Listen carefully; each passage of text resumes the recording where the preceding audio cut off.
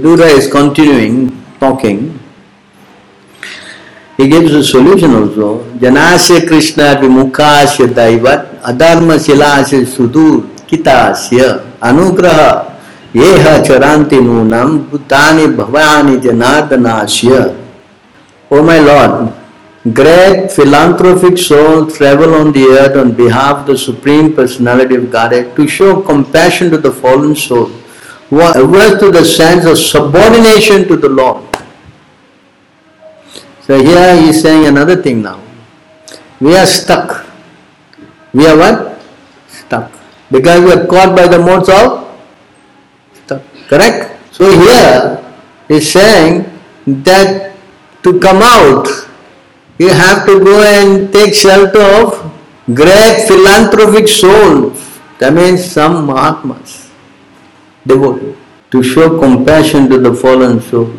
Who these souls who are averse to the sense of subordination to the Lord. I mean, people like us, we don't want to surrender. Vimukasya, mukasya. Vimukasya means we don't want to see the Lord. So down he says further here again, Tat sadhu varyadisya vatmanam samnaha samaradito bhagavan yena pumsam Hridistito yachati bhakti pute jnanam cha tattva adhigamam puranam. Therefore, O great sage, please give me instruction on the transcendental devotional service of the Lord, so that He who is situated in the heart of everyone can be pleased to impart from within knowledge of the absolute truth in terms of the ancient Vedic principle delivered only to those who are purified by the process of devotional service.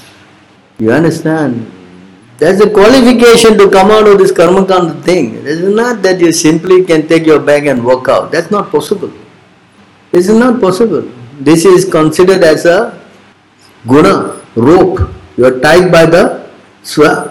Tepisi tantra urudami badaha. We are tied by this what?